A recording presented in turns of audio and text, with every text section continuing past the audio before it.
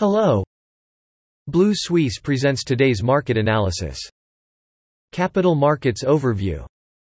European shares ended mostly higher on Thursday, with the benchmark Stoxx 600 up 0.1%, as gains in travel and leisure stocks offset losses at oil and gas companies. The Bank of England raised its key interest rate by 50 basis points to 1.75%, the most since 1995, and warned of recession risks amid runaway inflation. On the corporate front, British retailer Next raised its full-year sales and profit forecasts, signaling an increase in demand for new clothes and warmer weather. Crédit Agricole joined BNP Paribas and Société Générale in reporting a higher-than-expected quarterly profit.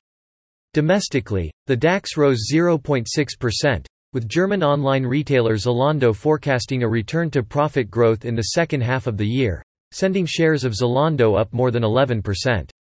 Also, Lufthansa rose more than 6% after reporting a lower-than-expected quarterly loss and forecasting further growth.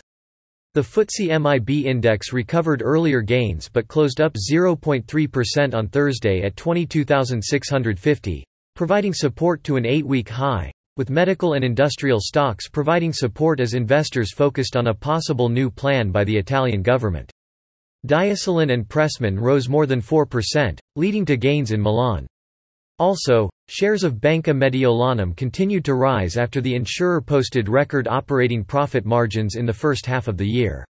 On the other hand, Tenaris shares fell 4% as recession fears offset a 167% surge in the industry's core profit. Meanwhile, Parliament will approve a package worth €14.3 billion to help businesses and households with soaring energy costs and consumer prices.